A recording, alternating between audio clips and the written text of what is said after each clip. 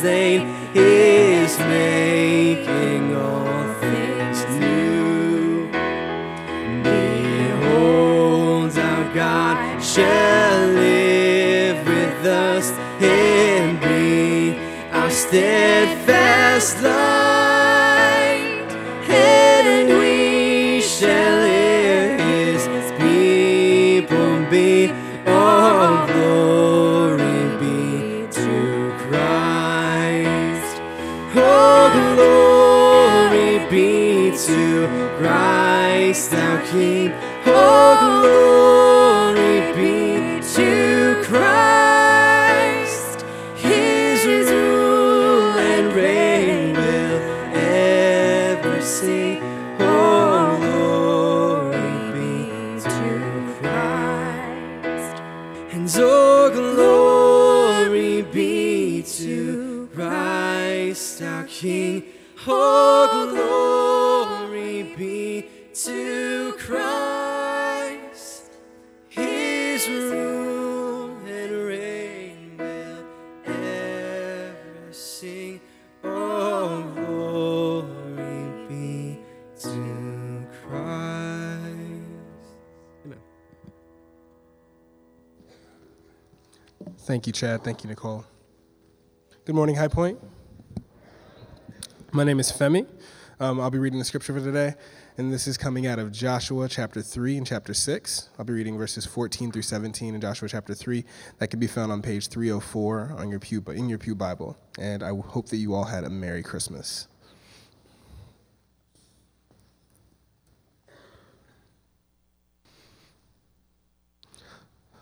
Joshua chapter 3, starting from verse 14. So when the people broke camp to cross the Jordan, the priest carrying the Ark of the Covenant went ahead of them. Now the Jordan is at the flood stage, all during harvest. Yet as soon as the priests who carried the Ark reached the Jordan, and their feet touched the water's edge, the water from upstream stopped flowing.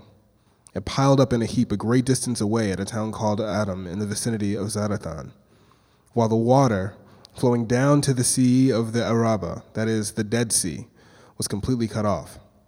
So the people crossed over opposite Jericho.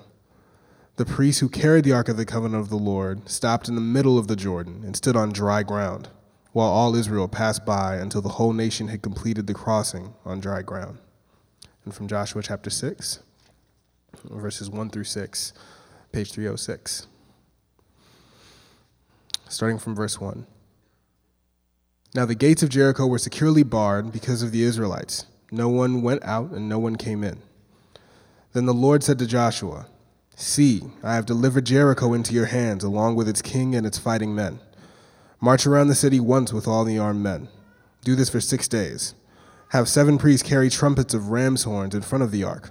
On the 7th day, march around the city 7 times, with the priests blowing the trumpets.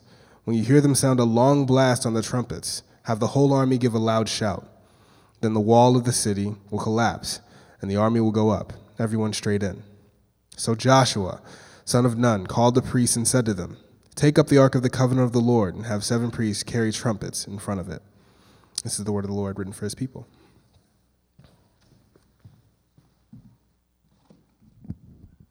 Thanks, Femi. Good morning, everyone. My name is Nicole Kyle. I'm a part of the worship team, and I'm on the staff team. I've been here for a few years. And it's my pleasure to introduce our preacher this morning. Our preacher this morning is Paxton. So before we get to that, I want to talk a little bit about something we really value at High Point, which is being a teaching church. That could mean a lot of different things, but one of the things that it means is this. Madison's a really transient city. There are a lot of people who come here for a time and then leave, whether they're coming for undergrad or to get a PhD, or if they're coming for a job and then they find a different one and they leave. And so at High Point, we really try to provide opportunities for people to grow in their skills, in their gifts, in their faith, so that wherever God may send them after their time in Madison, they will continue to be a part of building God's kingdom there. And one of the ways that we do that is through our internship program. So Paxton has been interning with us for this past semester. He's a senior at UW. He's been interning with us. He'll keep on interning. And he's been having a few opportunities to teach while he's been here. And this morning, this is his first chance to teach here during our service. So whenever we have someone new preaching here, or particularly in this instance, someone who may have less experience than you might be used to, or less age than you might be used to, there are a few things that we need to remember, okay? So there are 3 things. The first thing that you and I need to do while he is preaching is pay attention and learn something.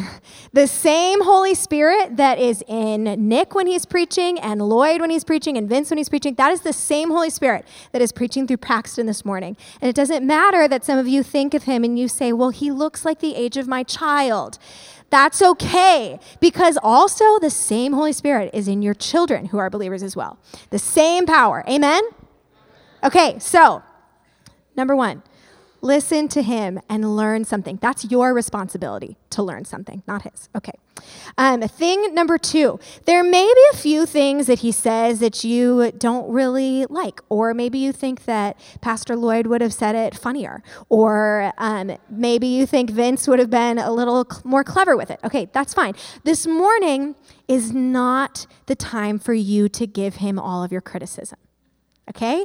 If there's something that you think, if there's feedback you think he needs to hear, that's great. Tell me or tell Vince, and we will pass it on. But this is not the time for you to go up to Paxton afterwards, or especially in the middle of the service, and to say to him, I don't agree with that. Don't do that today. That's not the time to do that.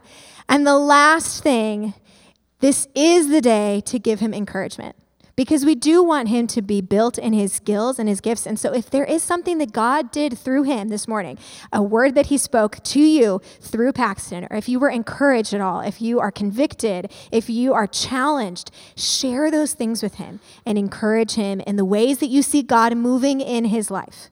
So pay attention and learn. Don't give him criticism. Do give him encouragement. Sound good? All right. Paxton, you can come on up now. All right.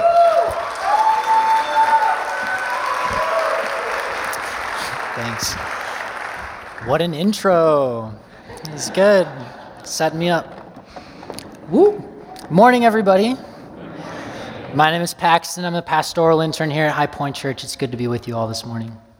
So to start us off, I have some good news. I have some bad news. And the good news I'm going to share first because I think it's exciting, but it has absolutely nothing to do with my sermon. But the good news is this. I got engaged this past Tuesday. Let's celebrate that. Yeah, that's good for me, right? I'm very excited to go and ride off into the sunset with Morgan. It's going to be great. So the bad news, though, sadly has everything to do with my sermon. The bad news is this. Most of us tend to live without any expectation that God is going to intervene in our daily lives.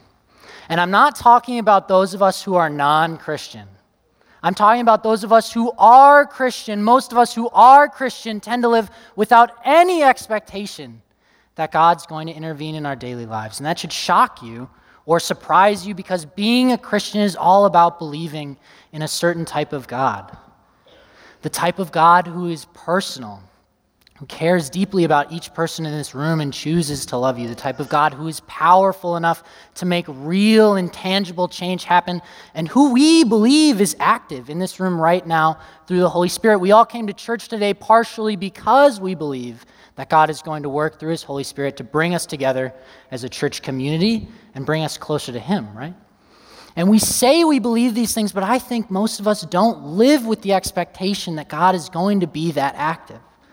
And if you don't think that's you, just picture this. Imagine E.T., the alien, beams down into your life for a whole week, and he just watches you, everything that you do. He watches how you interact with your friends. He watches how you interact with your family. He watches you when you go to work. Would E.T. be able to pick up on the fact that you believe in a God who is active and personal and powerful? For many of us, I think the answer would be no. I think many of us don't live with the expectation that God is going to be working in our daily lives.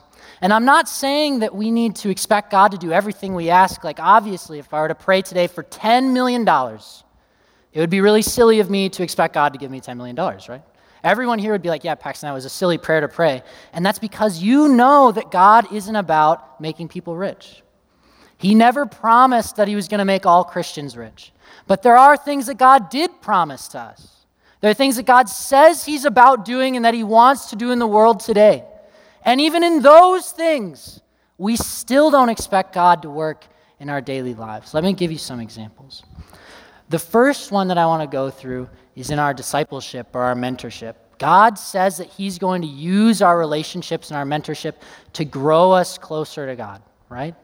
But when I go and I disciple my friends or when I mentor people, I all too often think about what I need to say to that person or what they're capable of changing in their life. Maybe sometimes I won't even tell them what I think they need to hear because I'm like, they're not ready for that. When really I should be thinking, God is going to do something in this person's heart. God wants me to tell them what they need to hear. It's not my job to make them ready. God should be working. I'm expecting God to work. Why am I focusing on my ability to disciple people and not God's ability? Or in our marriages. In our marriages, when we get into a fight and we're afraid that we're going to be split apart, oftentimes we either fight and we yell at each other and get really angry, or we just don't have the fight at all and we just let it boil, right? We just run away. Which is strange if we believe in a God who is active and powerful and personal, who says that our marriages are meant to last until our death, right? Why aren't we immediately saying in that fight, hey, I know this hurts right now and I know we're fighting, but we need to take this before God and pray about this? Aren't you expecting that God's going to do something there? When you pray that prayer, God, we need help in our marriage. Are you expecting him to change your spouse's heart or to change your heart or to change your circumstance? Or are you like, I don't think God cares enough about my marriage for that, or I just don't expect him to move in that way? Or in our morality, God says that he cares deeply about us being moral, upright people. And yet when we're deep in a sin struggle, oftentimes we go to Google searching our problem, seeing how we can solve it, or we go to a top-rated YouTube pep talk to get us out of our issue, when really we believe that we have a personal God who says he wants to be with us and help us through this problem. Why aren't we taking our addictions with pornography or our materialism or our self-righteousness before God and saying, God, I need you to change me, and then expecting him to show up? And I think we just don't expect God to change us that deeply. And something is wrong here. Our on-paper theology, the things that we say we believe about God, aren't transferring into real application in our lives, and that's a problem. We need to understand that God is powerful, but when we think we need him, he's not even on our radar, right? So here's what I want to say this morning. Here's what I think is the big idea that you want to take away today and that we're going to look at in the passage. It's this. Living for God should be expectant living. Living for God should be expectant living. The Christian life should involve a paradigm shift and a change in thinking. We should be expecting, assuming, praying for God to show up. We should be making decisions based on the fact that we believe God is active in our lives, right? That's what we say we believe. And so I think that when I think about this, I think about kids on Christmas morning. Many of you have children, right? I used to be a kid once, and when I think about my experience as a child on Christmas morning, I remember being so excited. How many of your kids wake up and on Christmas morning they act like it's no big deal, just a normal day?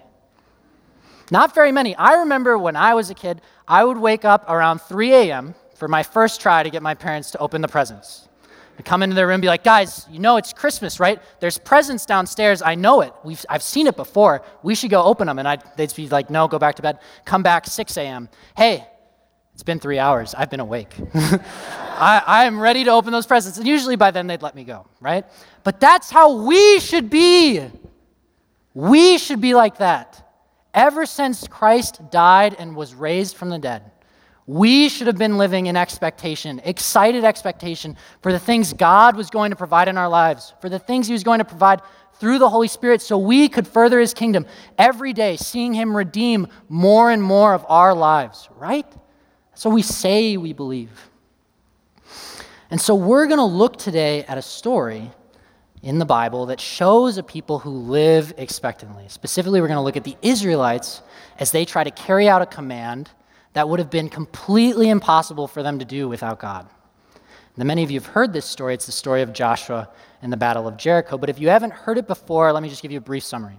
Basically, it goes like this. God promises the Israelites a land in Canaan. And he says, you guys need to go and take over this land. And if you're going to do that, you're going to need me to do it because you're not a big army. And so they go into the land, and their first big obstacle is this huge fortified city called Jericho. And God says, hey, you don't need to worry about that. I'm going to let you take the city. You just walk around it for 7 days, and then I'm just going to blow the walls up, and you're going to be able to take the city. He says collapse, but I like to think of it as explosion. So they do this, and they go, and the walls do fall, and they take the city. And many of you heard that story, but what's easy to miss about it is it's really a story of people living really expectantly. The Israelites would never have been able to live expectantly, or they would never have been able to take the city without living expectantly. And I'm going to show that today as we go through the story. So as we go through the story, there's going to be three big puzzle pieces that help us get the picture of what it means to live expectantly. And each one of those puzzle pieces is going to have applications for our personal lives at home, and it's also going to have applications for our church as a community. So here's puzzle piece one. Puzzle piece one is knowing what God has promised. Knowing what God has promised. And you're probably thinking, that's so obvious, Paxton. Of course we need to know what God has promised if we're going to expect what God is going to do. And that's true, but we're a super forgetful people. And what forgetful people need is reminders, right? Right. Yeah, and so we need to familiarize ourselves daily with what God has promised for our lives if we're going to change the way we live. Okay, so let's see this in the text. So after the death of Moses, this is on page 1 of Joshua, by the way. This is the first thing that happens in the whole book. After the death of Moses, the servant of the Lord said to Joshua, son of Nun, Moses' aide, Moses, my servant, is dead. Now then, you and all these people get ready to cross the Jordan River into the land I am about to give to them, the Israelites. I will give you every place where you set your foot, as I promised Moses. Your territory will extend from the desert to Lebanon, from the great river to the Euphrates, all the Hittite country to the Mediterranean Sea and the rest. No one will be able to stand against you all of the days of your life. As I was with Moses, so I will be with you. I will never leave you nor forsake you. Be strong and courageous, because you will lead these people to inherit the land I swore to their ancestors to give them. God has basically laid out the rest of the book of Joshua in this first line, right? He's told Joshua, look, Joshua, here's how it's going to be. I'm going to give you all the land that you set foot on. I'm going to be with you just like I was with Moses. So you got to be strong and courageous.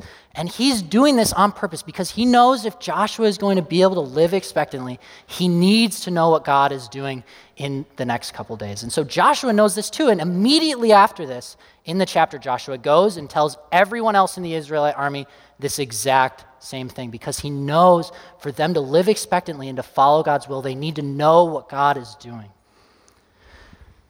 So I would say today this is still true. Oh, wait.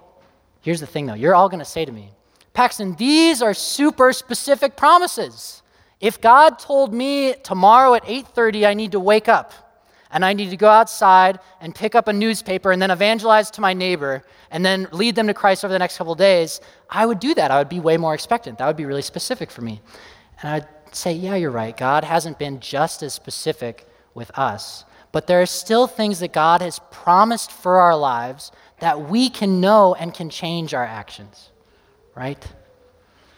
And I think that if we're going to live expectantly, we need to familiarize ourselves daily with what God has promised us. And if you feel like you don't know what God's promises for your life are, this is for you. All right, this next part. If you're not aware of God's promises for your life, it's going to be super hard for you to live expectantly. Because for you to live expectantly, you need to know what God is doing, what he's promised to do, so you can know where to look for him and where to step out in faith. And the only way to really do that is to read your Bible. It doesn't get much more simple than that. God has given us a piece of paper that tells us all of these promises. And many of you thinking, oh my gosh, read my Bible. Ugh. Reading my Bible. We need to spend time in devotionals daily. And being in devotional in your Bible shouldn't be a chore. These promises that God gives us in the Bible are powerful promises. They should move you to change your life. If I even believed some of these promises, really, it would change the way I was living. And I'm going to just remind you of a couple of promises that many of you have probably heard before right now. I'm going to cite some text, and I'm going to tell you these promises. And just think, what would it mean for me if I were to really internalize these promises and to really live them out in my life. All right? So if you're here today and you feel like God hasn't revealed himself to you and he's not going to reveal himself to you, you can't find where God is, you can't see him, he's just not around, God promises that all those who seek him with their whole heart will find him. That's Jeremiah 29:13. If you feel like today that you're too weak to live out God's will for your life, or you're too weak in general, God promises that all of your weakness is made perfect in his power. 2 Corinthians 12:9. If you're here today and you're addicted to something, be it pornography or drug addiction, God promises that all those who are in Christ will be set free. John 8:36. If you feel today that you're just unloved and that no one will ever be faithful to you and no one will ever care deeply for you, God promises that he will be faithful to you just as he was to all those who came before you. Jeremiah 31:3. If you feel there's too much injustice in the world and that no one is ever going to be able to repay the wrongs that were done to you, God promises that all wrongs will be righted by him. Romans 12:19. If you feel today that there's too much political division in your life, or there's too much racial division in your life, or there's too much religious division in your life for you to reconcile with your neighbor and your friend, God promises that through Christ, all of us are reconciled with him. And now our ministry should be that of reconciliation. If you're here today and you feel like you're too broken to ever be really forgiven or made new, God promises that in Christ the old has gone and the new has come. 2 Corinthians 5:17. If we believed even a couple of these things, how would that change the way you were living your life? If you really knew them in your heart and you thought God is going to follow through on his promises, right? That's puzzle piece number one. Puzzle piece number two is this. We need, as a people, need to be celebrating what God has already done. Puzzle piece number one, knowing what God promises, isn't enough to get us to really live expectantly. Living expectantly requires an emotion. It requires something specific. It requires hope. And the best way to stir up hope is to remember what God has already done in your life. So let's look at this in the passage because God specifically reminds the Israelites of what he has done. So when the people broke camp to cross the Jordan, the priests carrying the Ark of the Covenant went ahead of them. Now the Jordan is at flood stage all during harvest, yet as soon as the priests who carried the Ark reached the Jordan and their feet touched the water's edge, the water from upstream stopped flowing. It piled up in a heap a great distance away at a town called Adam in the vicinity of Zarethan, while the water was flowing down to the Sea of Arabah was completely cut off. So the people crossed over opposite Jericho. The priests who carried the Ark of the Covenant of the Lord stopped in the middle of the Jordan and stood on dry ground while all Israel passed by until the whole nation had completed crossing on dry ground. This might seem like a run-of-the-mill miracle to you guys. You're like, okay, what are you going with here? But this is an intentional reminder by God to the Israelites saying, remember what I did for you before. Because 40 years earlier, these Israelites' parents were crossing the Red Sea. God had split the Red Sea for them because they had been fleeing from Egypt during the Exodus, chased down by an army. But they came to the Red Sea, couldn't cross. God split the sea in two, and they just went right on through.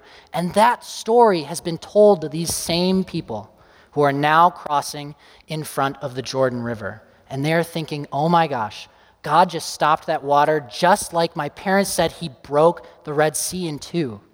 God is with us now, just like he was with my parents 40 years ago. He's going to do the same thing for us that he did for them when he saved them from Egypt. And that, imagine how encouraging that would be, to know that what God had done before is going to be done again.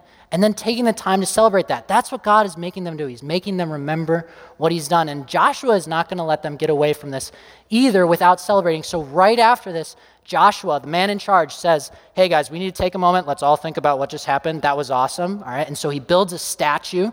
And then he says, look, we need to take a moment to celebrate what God has done. This is a memorial to what God just did. Let's remember what he did.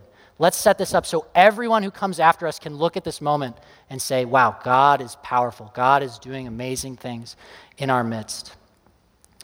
We as a church need to be celebrating like this too. And one of the easiest ways to celebrate is to share stories. My favorite way, actually. I really love sharing stories. Many of you have amazing stories of how God has worked in your life.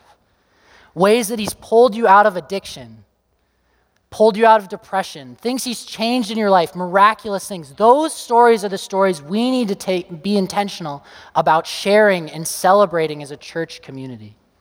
Because when we share those stories, people will be built up in hope.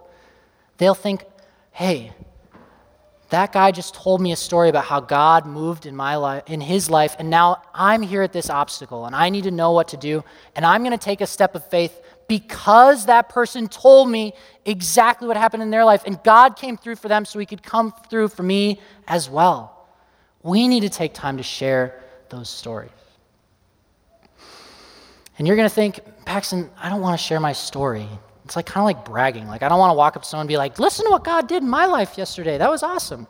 No, these stories you are telling are glorifying God. You should be telling them like, look at what God did in my life. He saved me. He's so powerful. That story is glorifying God. And for anyone who is also pursuing God, that story is encouraging. They hear that story and they think, wow, if that is possible for them, it's possible for me to take a step of faith here too. Right? That's what we need to do. We need to celebrate what God has done as a community. And this isn't a waste of time sharing stories either. You're not going to see immediate results from us sharing stories. You're not going to see the church just suddenly turn around. But if we take this step of faith and start sharing our stories with one another in our small groups, in our men's ministries, in our youth ministries, in our children's ministries, with our pastors, with our friends, if we share those stories, that's going to encourage people and build a culture of hope and expectation, just like Joshua is intentionally doing in this passage. And that makes all the difference for when someone comes up to an obstacle in their life and they feel like they have to take a leap of faith. They remember, hey, God worked over there. God could do the same thing here. And that changes church communities. All right, so that's puzzle piece number 2. Puzzle piece number 3 is going to sound a little controversial, but it's not. I promise it's not. So brace yourself. All right, puzzle piece number 3 is knowing when to ignore your intuition. Now, before you jump to any conclusions about what that means, I am not saying you can take as many shots as you want this New Year's Eve. I'm not saying that. That's not what I'm saying. Your intuition is a very good thing. Oftentimes, God will use your intuition to guide you in obedience, right? What I am saying is our intuition is very complex. Our intuition is complex, and it's not perfect either. I like to think of it kind of like a machine that takes in tons of information, more information than we could ever fathom, more information than we could ever even comprehend in our conscious mind. Takes all that information in, and then it puts it into a little box, and it pumps out, and that's our intuitive reaction that we feel to a situation. And so our intuition can take into account all kinds of cool things. It can take into account the Holy Spirit. It could take into account biblical truth. It could take into account revelation, and that would be the things that prompt you to have a great intuitive reaction that has you following in obedience. But our intuition can also take into account all kinds of other information. It can also take into account past experiences, our cultural background, our trauma, things that have hurt us in the past, all kinds of other things that might not always lead us to follow what God says, right? It's in those moments where our intuition does not agree with what God says that we need to choose to ignore our intuition. So let's look at this in the text. Now the gates of Jericho were securely barred because of the Israelites. No one went out and no one came in. Then the Lord said to Joshua, see, I have delivered Jericho into your hands, along with its king and its fighting men. March around the city once with all the armed men. Do this for 6 days. Have 7 priests carry trumpets of ram's horn in front of the ark. On the 7th day, march around the city 7 times with the priests blowing the trumpets. When you hear them sound a long blast on the trumpets, have the whole army give a loud shout. Then the wall of the city will collapse and the whole army will go up, everyone straight in. So Joshua, son of Nun, called the priests together and said to them, take up the ark of the covenant of the Lord and have the 7 priests carry the trumpets in front of it. And he ordered the army advance, march around the city with an armed guard going ahead of the ark of the Lord. So for context, this happens right as Joshua arrives at the city. He literally arrived and he's like walking up with his posse. He's like, the gates of Jericho are barred. And he's probably been thinking this whole time, what am I going to do to breach this huge fortified city? Probably going to have to build some siege ladders, maybe a siege tower, maybe a ramp. I don't know what he was thinking. He probably had an ingenious plan figured out from all his battle experience or whatever. And then God comes to him and he's like, listen, Joshua, you don't need any of that stuff. All you got to do is walk around the city 7 times for 7 days. And I'm going to give it to you. Then the walls will they'll explode. And then you're going to walk in and take the city. And Joshua, I'm going to be honest, I don't think Joshua's intuitive reaction was, okay, that makes sense.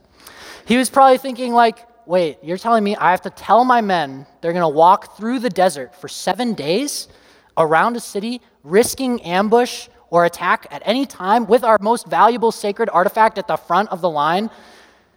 Really? And then he's like, well, okay. But God is telling me to do this. And so he takes a step of faith and ignores his intuition in this moment. And that is how he is able to go on and win the battle in God's way. And I think he is able to do this in part because he's already nailed puzzle pieces 1 and 2, right? He already knows what God has promised for this moment, and he's already been celebrating in hope what God has already been doing. And so he's ready to take this leap of faith. But it still takes a lot of effort on his part to ignore everything he already knows about what it means to fight a battle, right? And so let's go back to this intuition machine bit. I think one of the most prevalent things that sways our intuition, especially in American culture, is our perception of subjective reality. So subjective reality means I'm not talking about the scientific facts of a situation. I'm talking about the way we see the world and how that influences our intuitive reaction, okay? So oftentimes, especially in the Madison area, people are going to throw in your face, they're going to say, hey, you say you believe in God, but if I look at your life and I look around, I don't really see God working in your life. I kind of think you're a little wrong here. Like if I look at the world, it doesn't seem like God's working. What are you thinking? What are you even doing? It happens to me all the time on campus. And we, in that moment, need to say, no. My perception of reality doesn't change what God is doing. My perception of reality is independent of what God is doing. Think about the Israelites in this story. They walk around this city for 7 days. That's a week. Once a day, and then 7 times on the 7th day. There is no indication in the text that anything changed about the wall that whole time. Nothing changed. Their reality and the way they saw the wall was the same. No cracks in the wall. No tower had fallen. 6 days in, I'm sure they were probably like, I don't think anything's going to happen. God hasn't said anything. Like, what's going on? That is how it feels in our life when we look and we try to step out in faith over and over and over again, and we're like, where is God? Where is God? Don't let reality rule over your life and rule over your intuition, all right? God is working even when we don't see him. Don't let 6 days or 7 days and 6 extra walks stop you from walking on that last time where the walls do fall down and you do see God move. We aren't called to step out in faith over and over and over again and then just expect God to show up every time. We're just called to step out in faith and trust God to be who he is, who he says he is. Right? So this is really what I'm talking about. This is the definition of faith, really. In Hebrews 11:1, it says we are to be certain of what we do not see, not certain of what we do see. Did you hear that? We're to be certain of what we do not see, not certain of what we do see. Don't let reality rule over your life. Don't let your perception of how the world is working tell you that God is not active and working to change things in your life. Okay? I have a story that I think illustrates this pretty well. When I was in 8th grade, I had a friend. His name was Ben. And Ben went on a mission trip to Honduras. And while he was there, he made really deep connections with these people who were living and going to school in a garbage dump. These people were kids. And as he was there, his heart really went out to them, and he thought, I need to do something for these kids to help them get out of this situation. And so he went home to the United States after his mission trip, and his big idea as an 8th grader was to host a basketball tournament. Pretty classic, right? He wants to host a basketball tournament and then take all the proceeds and send it back to Honduras to an organization called AFE that was working with those kids. And so he took this idea, and he felt like God was calling him to do it, and so he took it to the people, the adults at church, and asked them for help. He said, hey, I have this idea. Will you help me out? I could use some funding and some volunteers. And the people at the church, the adults, saw this 8th grade boy, and they saw that he was on fire for God, but they said, no, Ben, honestly, I think you're a great guy. You seem like you're doing the right thing. You seem like you're on fire for God, but you don't have any of the volunteers for this. You don't have the venue. You don't even go to school at this high school where you want to have it. You don't have the referees. You don't have the connections. I just think this isn't going to work. You should probably do something a little more conservative. I like what you're doing. Maybe like do a big fundraiser or something. And they sent him on his way. And Ben told me years later that he, after having that conversation, felt a little bit the same way. He was thinking in his intuition, maybe they're right. I am only in 8th grade. I'm only in 8th grade. I don't know if I can do this. I don't have the connections. I don't have the referees. I don't have any of that stuff. But he thought, what would God tell me to do? I feel like God is calling me to do this. And so he thought God would say, Ben, do you trust me? Ben, don't you think my heart also goes out for those kids in that garbage dump? Aren't you going to expect me to provide for you like I said I would provide for everyone? And Ben said, I guess I do. And so he went and he told everyone that he was going to host a basketball tournament. Everyone at school, everyone at church, at risk of ridicule from everyone who told him not to do it, right? And it came through. God showed up and gave him the referees. God gave him the connections. God gave him the venue. God gave him the food, the volunteers, and everything. And he raised thousands of dollars for 7 years straight. 7 years this basketball tournament went on at Middleton. It was called Slam Dunk. 7 years, started by an 8th grade boy, raised thousands of dollars. That's crazy. We need to celebrate what God has done. There should be clapping now. You should be clapping. God did something amazing, right? God did something amazing. But here's the thing. If you're in 8th grade in here, could you just stand up real quick? There you go. Thanks, Becca. That is the age of the person who started a multi-$1,000 nonprofit. Becca, no offense, but an 8th grader could never do that on their own. They were in 8th grade. They don't have any of the connections. They could never have done that. God came through in that moment. It was so obvious. And that's what the coolest part about this story is, because no one said to Ben, hey, Ben, you're really good at hosting basketball tournaments, man. Like, props to you. They said, Ben, God is working through you. Look at what God is doing through this 8th grade boy. That's crazy. God was so glorified by that. People were so encouraged by that because Ben went against his intuition, stepped out in faith, and trusted God to provide what he said he would provide, what he promised. We need more stories like that. And I know many of them are out there, but we could always have more. Guys, when was the last time that you stepped out in obedience to God against your intuition? If the answer is, I can't think of any time, you've probably missed some opportunities, because God is calling us to do things that seem irrational or seem too hard or seem impossible. He's calling us to do hard things, but we need to trust God to come through on the things that he promised us he was going to come through on. So to recap, let's do it. Puzzle piece number 1, we need to know what God has promised us. We need to be aware and have it on our minds so we can live expectantly. We need to be celebrating what God has already done by sharing stories of how he's working in our lives and how he's changed us, so we can build hope that will help us to know when to ignore our intuition. To know when to ignore our intuition and when to step out in faith, even when everyone is saying that we can't do it and reality says we can't do it either. We need to trust God. Now, I think this whole sermon kind of begs a question a little bit. It begs the question, well, what if we host the basketball tournament at Paxton and then no one shows up? What if we pray for our relative to be healed for years and they're never healed? What if God doesn't show up? Does that ruin my whole live expectantly theme? Does it? I really don't think it does. See, God is good and all-knowing and all-powerful, so it's never that he can't save you or can't heal you or can't help your event happen, can't bring you out of your addiction. It's that he chooses not to. For some reason, he knows in his all-knowingness that for the greater good of all people, your suffering has to be had.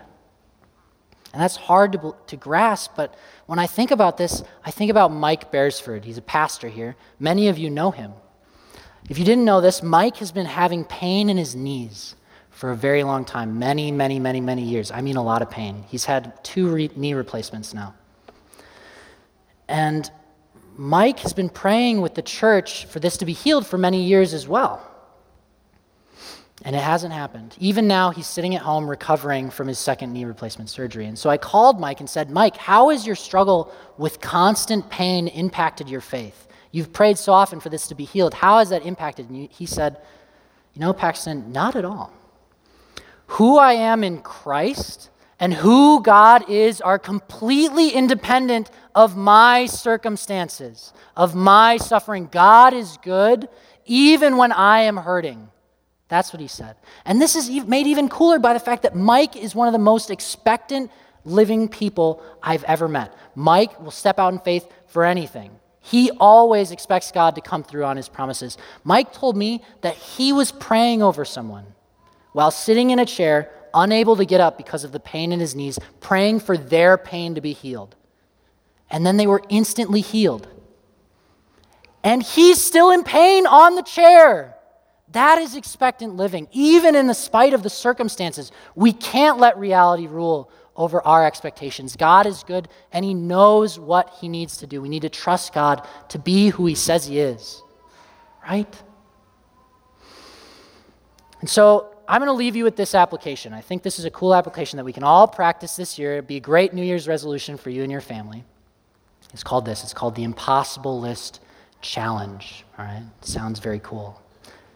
All right, so we are going to take on as a church this Impossible List Challenge. And basically what that means, we're going to write down a list of things that we believe are impossible to accomplish in our life, but we believe God promises us he's going to do. So this would be like writing down, I want to break this addiction that I've had for 7 years and I haven't been able to break.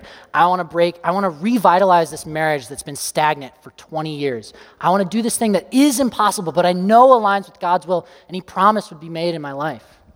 We're going to write down a list of those things, and we're going to pray about them every day for 6 months. That's living expectantly, calling on God to do something impossible in our life. My friend Jill Reese, who works here at the church, actually did this challenge some time ago, and she wrote down a list of 20 things that she believed was completely impossible for her life. And she prayed over them for 6 months, and every single one of those things came true. Applause. That's amazing. We celebrate what God has done. That's incredible. We need to call on God to do more of that. We need to be the people who expect God to do something incredible in our lives. So I just encourage you, pull out your phone right now and just start like 2 or 3 ideas for this list as I close, all right? You want to do this list so we can practice living expectantly.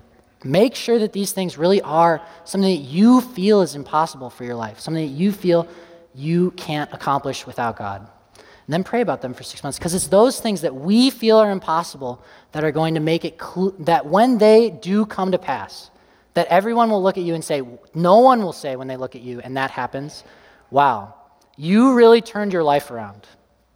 Nobody's going to say that. Everyone will say, look at what God is doing in that person's life.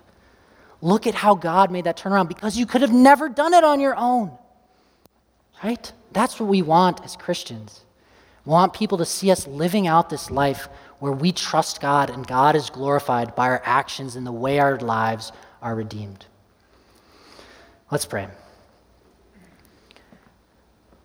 God, I just thank you for today and this time to gather together as a church. I pray that we would be able to live in expectation of the things that you've promised for us. I pray that you would help us to share stories of how you've already been working so we can be encouraged by your work. I pray that you would help us all to take on a real Impossible List challenge and devote time to it so that we can see your power come to pass in our lives. Amen. Amen. Would you please stand with us as we respond?